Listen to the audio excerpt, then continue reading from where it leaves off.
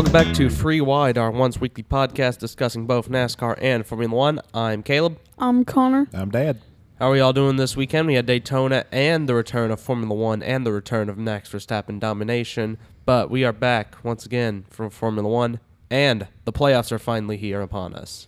Yeah, RFK 1-2. That's something I like to see. Fantastic race at Daytona.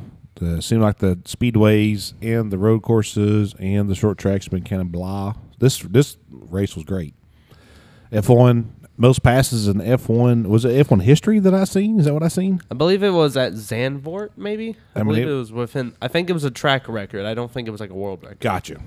So, two good races this weekend. I mean, like as you said, Verstappen pretty well dominated. Not really a doubt, but much better racing from F1 also. Yeah, I'm going to have to agree with you on that one. So we're going to talk about F1 a little bit later. We'll push it off to the side for now. But let's talk about NASCAR first. As Connor explained, RFK got a 1-2. Chris Buescher ends up taking the win, with Brad Keselowski finishing second. And the top three is Erica, and the top 10 is the top five is Buescher, Keselowski, Almirola, Elliott, and Logano. The biggest story out of all this race, for the first time in his career, Chase Elliott will miss the NASCAR Series playoffs. Well, he has missed a lot of races, and he has to make up for it. So this. Well, there did. He almost, pulled off. I won't say pulled off the impossible. Pulled off a walk-off, I guess you would call it. But there at the end, he was right there at it. But, RFK too strong at the end. At the end of the day, too strong. RFK had the better plate package. Sorry, Aunt Holly. Sorry, Mom, for Chase Elliott missing the playoffs. But at the end of the day, not their best weekend. The racing does what the racing does. And at the end of the day, Chase Elliott could not get past those three Fords ahead of him.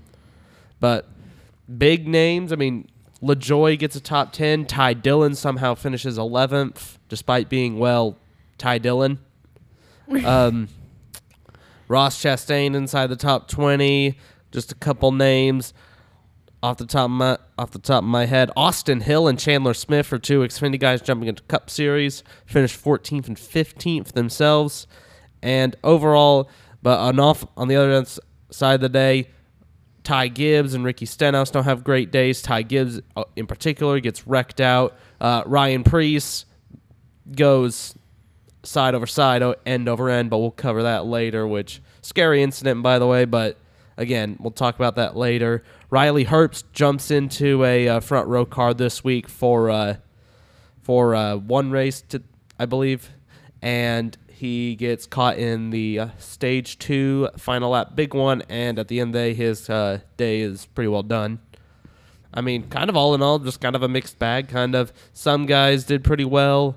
Some guys didn't do pretty well. One guy who caught my eye was Josh Berry. Didn't really do much throughout the whole race. Just kind of kept the car in one piece, which is kind of hard to do on a plate track. The most surprising thing from the race for me, I really thought Hendrick would be fast. I really thought Bowman and Elliott both would be on a rail. Chase was up there. Bowman was up there some, but neither one of them really ever emerged as the fastest car or the dominant car per se. It definitely seemed like the RFK cars and some of the Toyotas, but I really, that kind of was probably the most surprising thing for me was that Hendrick. I really thought I would see more speed from them. It really all started down in qualifying, where the highest Chevy was Kyle Larson down in 7th, which honestly I think it's either the Fords and the Toyotas made a lot of gains in the plate tracks, or Hendrick didn't bring a bunch of qualifying pace, hoping it would translate to the race, and that backfired on him a lot. The Stewart-Haas cars were even fast. Briscoe, Almirola, those guys were up there for most of the race. But Ryan Preece at one point was leading. Yeah. I'm pretty sure Harvick was up there for the most part of the race. Ford has definitely got something figured out on the speedway tracks, that's for sure. Yeah, that is true.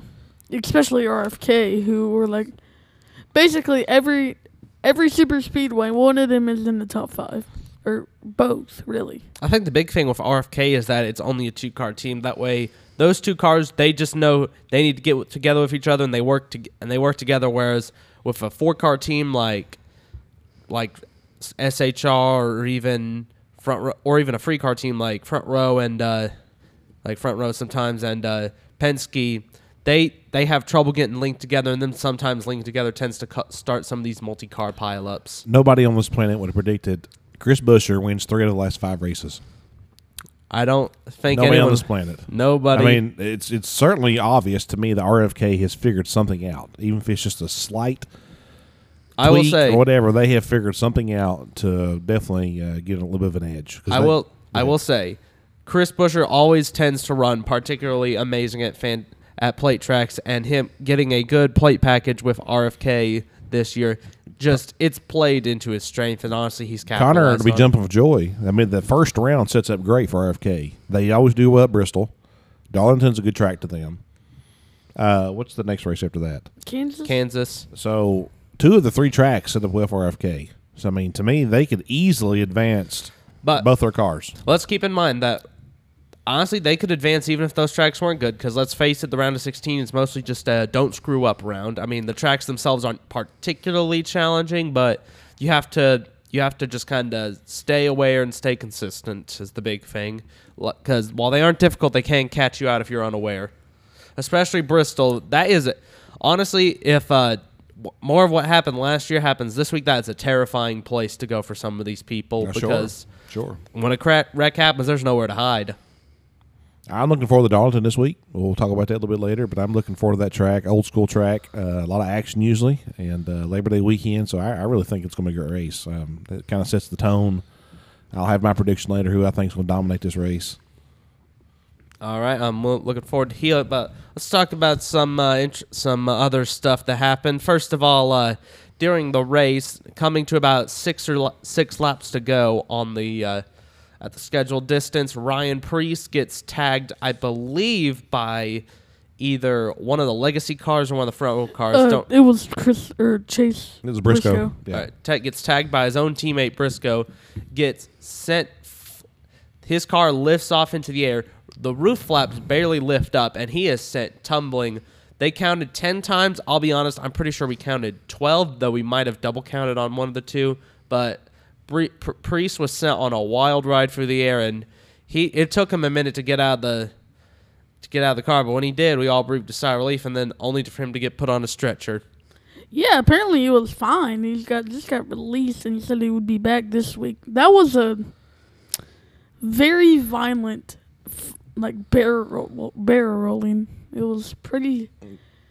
Connor described that well, violent. That wreck was holy smokes. I mean, you're watching it. I mean, the amount of times it twisted fast. I mean, that was holy smokes. That was something wild to see. Yeah. I heard. I believe it was Chris Rice was on the DBC podcast talking about why that wreck happened. Basically, where Briscoe was kind of pushing Preece. When they were wrecking, the air could not escape from underneath his car, so it basically lifted his car like a rocket. So, I mean, technically it wasn't really the roof flaps wasn't working or everything on the car worked right. It was just how the air basically was trapped underneath his car and then basically just pushed him up like a rocket. So, just, as Connor said, they're violent. Holy smokes, that was crazy. One thing I'd like to mention, the way we saw that flip is the same way we saw similar flips with the next-gen cars, similar to Preece's flip. Now, I don't think any of those flips were near as violent as the one we saw Saturday night, but it is worth noting that all those flips tend to have happened about the same way that Preece's happened, where the air would get trapped underneath the rear and would lift the car up into the air. Of course, not to the degree that Preece has up until this point, but come to think of it, Preece has been involved in a lot of heavy hits this past season. Obviously, Saturday night's flip, but earlier he basically was involved in a 180-mile-an-hour T-bone with Kyle Larson, which. Yeah, that was, like you said, 2 of the scariest crashes of the year. That was nuts. I remember it knocked his helmet visor up, like his eyeballs were coming out of his head. That was, like you said, he's been 2 crazy crashes this year. And really, it kind of highlights a big, interesting, was the next-gen car rush, because we know it was initially supposed to happen in 21, but they pushed it back to 22. Do you think it was rushed maybe to get it out for 2022? Well, I wouldn't really say yes, but I wouldn't really say no at the same time. I feel kind of mixed about it. And I wouldn't say rush. Certainly some of the drivers feel differently. That it's not as safe as the other car. Certainly made the racing better in some places, but, I mean, it's certainly Danny and a few of those other guys have been very vocal that it's not as safe. But I mean, the fact that Preece basically walked away from his crash. I mean, he's already been released at home. Is nuts. It seems like, and he was, from what I have seen, it's like I think the turning, the twist is what shook him up more than actually the impact. So the car's still safe. I think it's open for debate whether it's safer than the previous generation. That is true. I think one of the big differences is that the next gen car's body as a whole is a lot more. I believe the word is composite. Like, it doesn't fold into itself as easily as the last gen car did, which I think is a big thing because instead of like when it hits a wall, the last gen cars would fold in on themselves and would basically absorb most of the blow.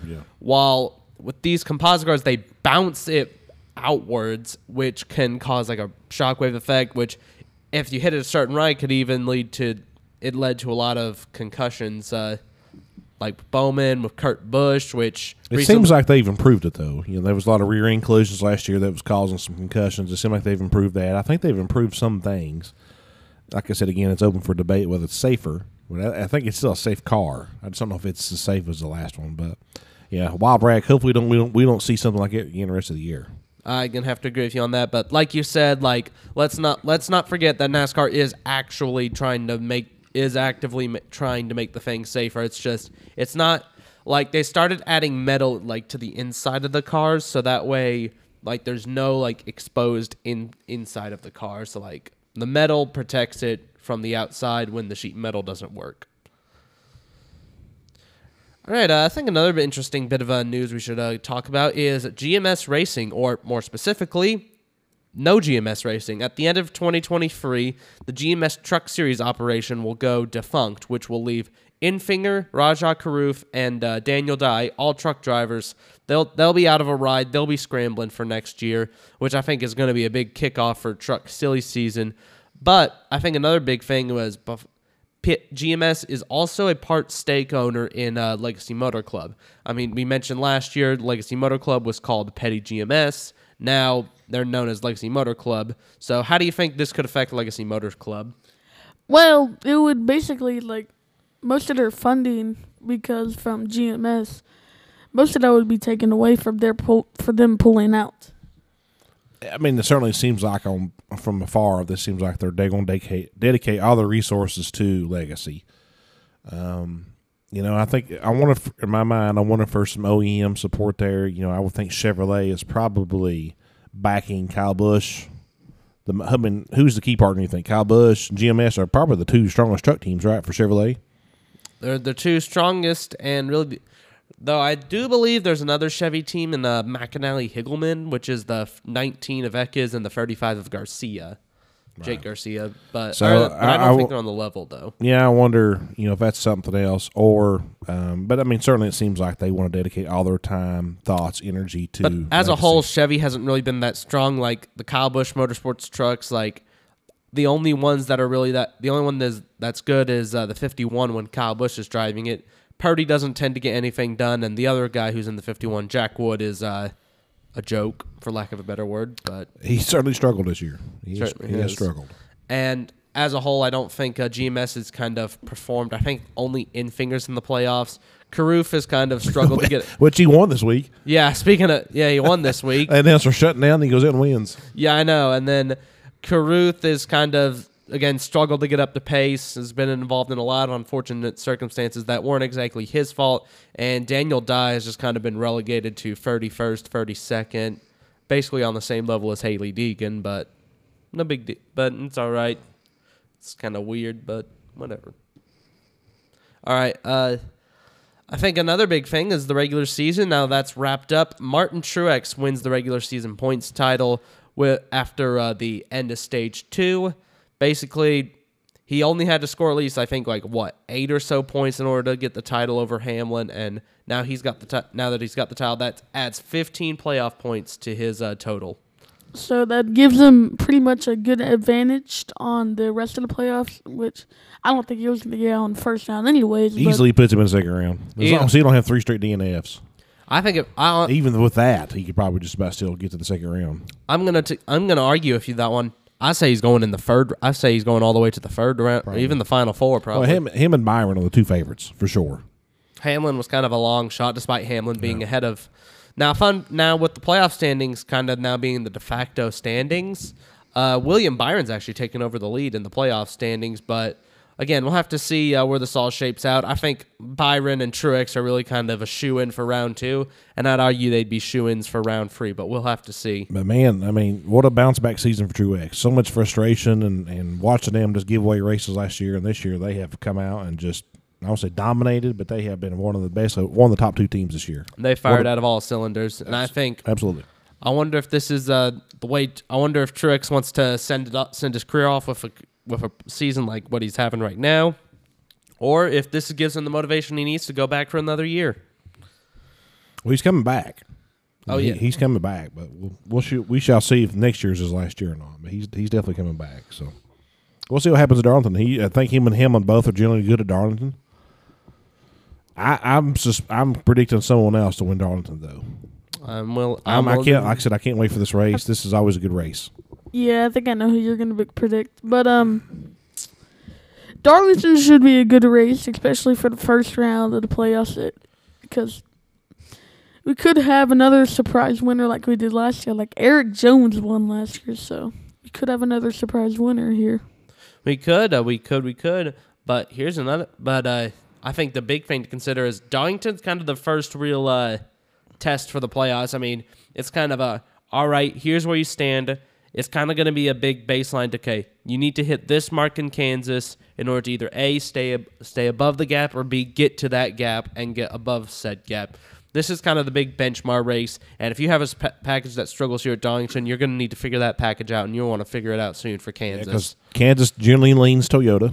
It seems like the short tracks are leaning Ford. So, I mean, to me, Chevrolet needs to have a good the Chevrolet drivers, need to have a good race this race, I think. I think I'm going to have to agree with you on this one. And a lot of Chevy drivers have won this race. I mean, we talked about Jones already earlier this year. Byron won one. I know he got knocked out of the way. Earlier this year, Byron won the Darlington race. Larson's gotten a few. But as a whole, I think the Chevys need to have a good race if some of them want to advance out, because there's a few Chevy drivers, in my opinion, who I think could be easily early knockouts. So, on to the round of 16. Let's talk about our 16 drivers: Byron, Truex, Hamlin, Buescher, Kyle Busch, Larson, Bell, Chastain, Keselowski, Reddick, Logano, Blaney, McDowell, Stenhouse, Harvick, and Wallace. Of those drivers, the only 3 non-winners are Keselowski, Harvick, and Bubba Wallace coming into the round of 16. And of these, Byron, Truex, the others have basically won, and so that is 5 Chevys, 6 Fords, and the rest are Toyotas. So this is, I think, one big thing to note here is that there's free Gibbs cars. There's 2 Hendrick cars. I think JGR's got a surprising advantage here. I mean, the dominant Chevrolet cars, Larson and Byron, are outnumbered by the dominant Gibbs cars, which is on a 3-to-2 ratio. But at the same time, I think RFK is there too. I mean, Buescher, Keselowski, Blaney, Logano. And there's even some surprise picks like McDowell and Reddick. McDowell has gotten a lot better at these oval tracks. And Reddick as a whole has been pretty good for 23-11 as a whole. And even Bubba Wallace could come out and surprise us. Harvick is probably one of the most consistent non-winners right now, and Keselowski is in RFK, which tends to be one of the better cars this week. So pretty much, who do y'all think could be the 4 getting knocked out? I think it's a little too soon to start calling that. I think the question's better asked if we rack them up after Kansas. But if you wanted my preliminary picks right now, I'm gonna take a shocker here. I'm gonna say that unless we get a miracle, I'm gonna say that both Penske cars are gonna be in trouble this round. As a whole, Logano's up there, but he's not up there. He's not in contention to win the race. And Blaney's like Logano, but a little bit worse. Like, Blaney's a little more consistent, but at the same time, he's also been a little bit more snake bit. I think Stenhouse and Bubba are in trouble.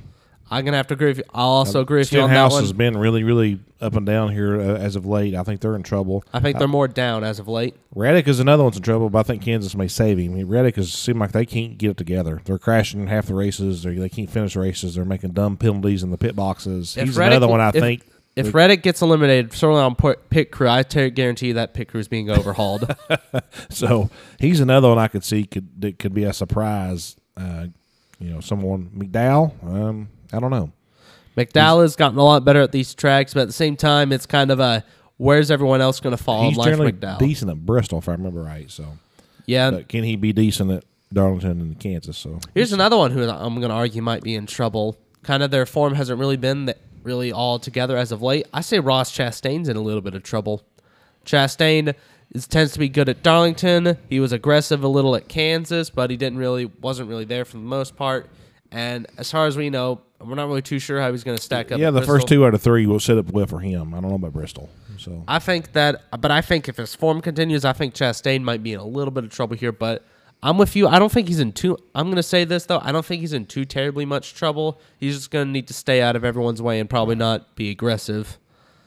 So those guys, Chastain, Kozlowski, Reddick, Logano, Blaney, all right there in the middle. To me, they're safe as long as they don't do nothing dumb. Now, if they have a DNF and then they struggle, then they're in jeopardy big time. But because there's not that much separation. I mean, Bubba's 36 out, and you go all the way down to 8th. Chastain's 25 out from the leader. So there's only 9 points separating 8th to 16th. So we shall see. We shall see. I think it's still a little too early to talk about a playoff grid. I think we should talk about playoff grid really as a whole more coming out of Darlington and it's Kansas, but we'll have to see how that goes. We'll take a quick little break and we'll be right back with some F1 news. We'll see you right after the break.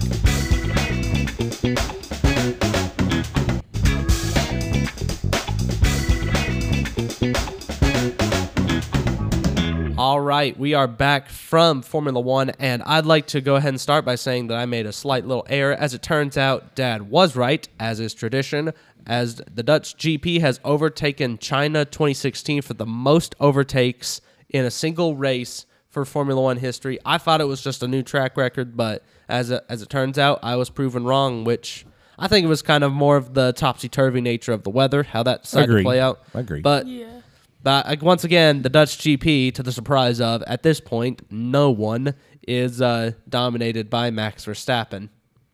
I mean, who really expected this to be an actual competition? I will say, Perez was leading for a couple laps, and really it was kind of a weird one. And for a while, it looked like Max Verstappen actually fumbled for once on the tire strategies when it started monsooning on lap 1. I don't know that he fumbled. I mean, Checo just kind of outsmarted everybody. He said he dove into the pit. He was the first one diving into the pits. Alongside, I think, the AlphaTauris and the Alfa Romeos, I think, decided to dive into the pits. But, yeah, again, really smart from them. Everyone really else dived into the pits at lap 2. And then the ones who didn't, well, they came into lap 3 and paid the price. I'm surprised more people didn't come in at the end of lap 1, because if I'm if I'm the driver, I'm coming in lap 1. I don't care what my pit crew says. It's freaking... The only thing about that is you went up a Ferrari, you pull into the pits, they don't have tires ready. Oh, yeah, because Charles Leclerc was right behind Perez and just that's their fault. did not have the tires. Look, the moral of the story is don't drive for Ferrari. So, but yeah, I think for a track that's generally very difficult to overtake, Zandvoort was as a whole was a very interesting race to watch, and honestly, I think it was a lot more enjoyable than I thought it would be. I mean, it was kind of interesting seeing both the Aston Martins and the Alpines actually be up there, which I think it's a neat track to watch. I mean, it's got the uphills and the high, and kind of almost like NASCAR banking in some of the curves and some of the curves. Sorry, and so I think it's kind of a neat track to kind of to watch. I really do. It's like you said, it's pretty technical. I think y'all said that last week. It's pretty technical. Very difficult. It's as a whole difficult to overtake. Now, I think the rain kind of might or might not have exaggerated. One's on inters, one's on softs. Sunny, rain again, sunny. That was interesting. That definitely made it interesting. One of the big things that kind of helped make it interesting was, as a whole, Zandvoort is a very fast track that it dries very fast. So a dry line forms very quickly. So you can risk it on softs earlier, and it might pay out for you. So I think the other big storyline coming out of Zandvoort is Daniel Ricciardo, or, well, rather, lack of Daniel Ricciardo. Coming in practice too, Oscar Piastri had dived into took a wider line on the banking and hit the tire barriers. So he basically, instead of him deciding to move his car, he decided, well, I've already ruined Daniel Ricciardo's career once. Why not do it again? And Ricciardo, with nowhere to go, slams into the wall, and basically the wheel snapped with his hand holding the wheel, and it basically broke his arm just like that. Well, he broke his hand but yeah, that's pretty bad for him, But from what I've seen, a broken hand doesn't really take that long to heal. It takes like 3 to 6 weeks. I think Marco was basically saying that I think Liam Lawson's going to be in the car through Singapore, right? Or would Ricciardo be back by Singapore? He'll be the back big by man, Singapore. Christian Horner himself, has said that Daniel Ricciardo should be back by Singapore, which means Lawson will be here through Italy at the very least. Now Ricciardo could come back for Singapore, but they said that they'll retain Lawson as long as Ricciardo needs to be out. So he could be out through Singapore. Singapore's kind of an up in the air, but that's the expected date he's supposed to return. Italy, he's definitely not coming back, but they should see him back by Singapore if all things go as normal. Speaking of Lawson, finished ahead of Yuki. Yuki. That's he's had one practice and raced and finished ahead of Yuki. Sure, he had a rough qualifying practice, but as a whole, just kind of kept it out of trouble. Other than the speeding penalty, I'm trying to think. There wasn't really too much Liam Lawson did wrong. He kept his car out of trouble, and more importantly, he beat Yuki Tsunoda, which not a good look for Yuki Tsunoda. Not a good look. Now, that being said, Tsunoda is still AlphaTauri's only point scorer this week, but but maybe we can see some changes, but we'll have to see. It's one team who really surprised me other than AlphaTauri? Williams. This was a track that as a whole is generally not suited for the Williams style, and yet the Williams came out, put both of their cars in Q3. Logan Sargent decided he was actually a Formula One driver that day, and until he crashed, of course, but... Yeah, Albon put a P4 in qualifying. He kind of slipped up at the start, but still finished P6 for him, I think. Only thing about Logan Sargent, once again, he crashes cars. Once again. And then he's got like his internet meme now where he's like sitting on the side of the hill waiting for somebody to come get him after he crashes and whatnot. But, Sargent, he just can't stop wrecking. He keeps DNFing. And that is, I'm telling you, it seems like the writing's kind of getting on the wall for him. He needs a string of good races.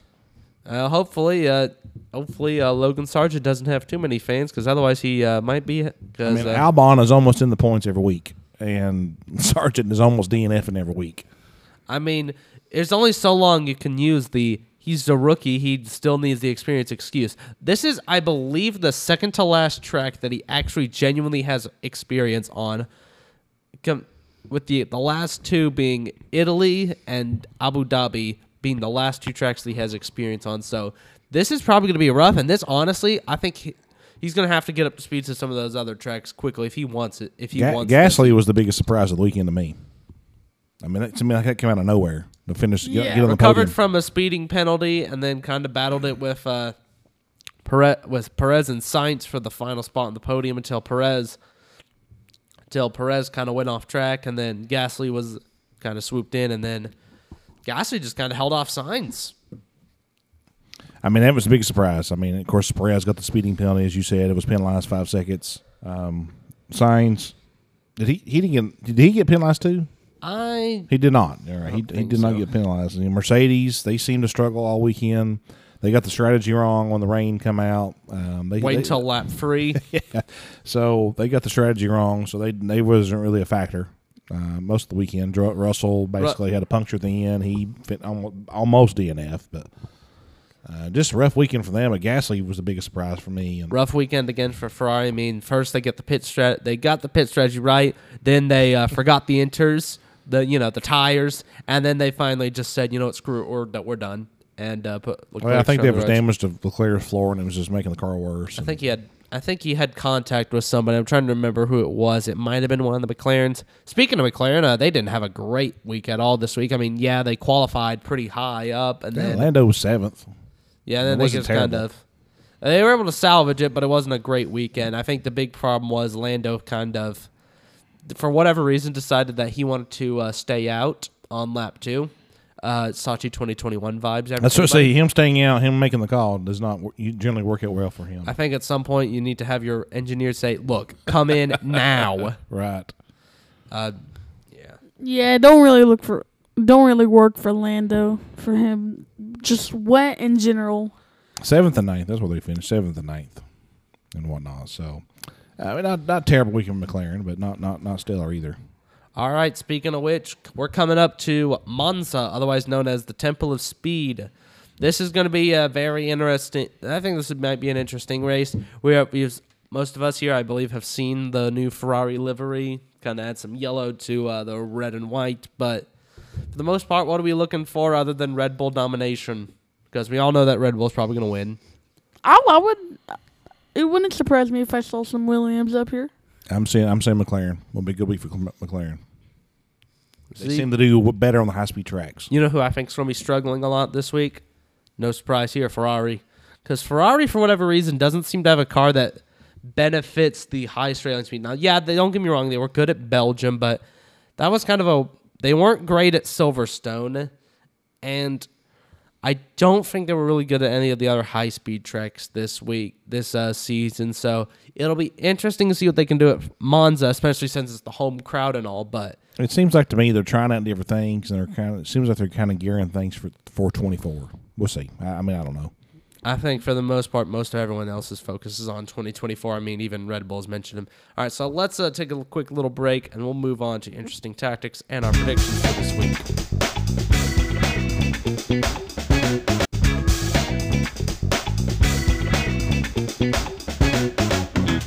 All right, we are back from our break, and we're going to move into interesting tactics. This section is where we discuss tactics, interesting strategy calls throughout the week that caught our attention. They don't have to be good, they don't have to be bad. We just thought they were interesting. So we'll start this week with Connor. Probably my interesting tactic goes to Ferrari for basically screwing up basically everything because the inters wasn't even the worst part. They didn't even have them pit crew ready to get on the tires. But then after that, they just DNF. Not their best moment. Definitely not the brightest moment. But once again, further cementing to me that Ferrari's a lot like McDonald's. They seem to be operated by a bunch of clowns. Yeah, I mean, we'll see if things improve. But, I mean, it was certainly not their best weekend. All right, up to you. What's your interesting? Brad Keselowski doing a donut during the red flag because he had a fire that started in his car, so there was video of him doing donuts in order to put a fire out. Evidently, he had some rubber build up on the brake rotor, and it was starting a fire in his car, and he kept doing donuts underneath the red flag to put that fire out. Now, there's a lot of people that's upset over that. He was not penalized because red flag are supposed to be stopped, but evidently NASCAR allowed it because it was a safety concern. But that was my tactic. What do you want the man to do? To slow roast alive like a lobster? I guess I don't think. Well, the other teams were like, well, there's a fire suppression system that comes on automatically and it would end this race. So, but that's for them to work out. But that was an interesting tactic to me. All right. So the guy who caught my attention this week was Alexander Albon. He, believe it or not, when the rain came, he stayed out, which was interesting. But the rain eventually stopped, and he was still on the same set of softs that he was on when the race started. He never came into the pits. When the rain started, and he never came into the pits when the rain ended, which technically saved him one pit stop. So he was still on 17-lap-old softs, and everyone else was on 2-lap-old inters. And then he did come out, and then it rained again, and then he was able to salvage that to a P9. He basically saved an entire pit stop, but still wasn't enough to catch anybody. But was a very interesting pit stop in general. I mean, he just didn't make a pit stop, which I think was interesting, which was able to salvage a good result out of that. Same can't be said for Logan Sargent. Yeah, we think. What are we thinking for Darlington? Who are you predicting? All right, so my predictions for Darlington this week, I'm predicting the guy who won the 2021 playoff season opener, James Allen Dennis. I say Denny Hamlin's going to win it at Darlington. Good pick. He's strong there. I'm going to pick Martin Truex Jr. because I feel like he's coming off the regular season championship. He can have some momentum coming in it, so I think he's going to win this one. All right, now, Dad. I'm predicting a Hendrick resurgence. Kyle Larson. I think by this point, Hendrick's going to have to stop investing in Bowman and Elliott It's all about Willie B and Kyle Larson now. But he could still probably invest in Elliott because I believe Owner's the 9. points. Yep, owner's points, which ends up fetching the most money.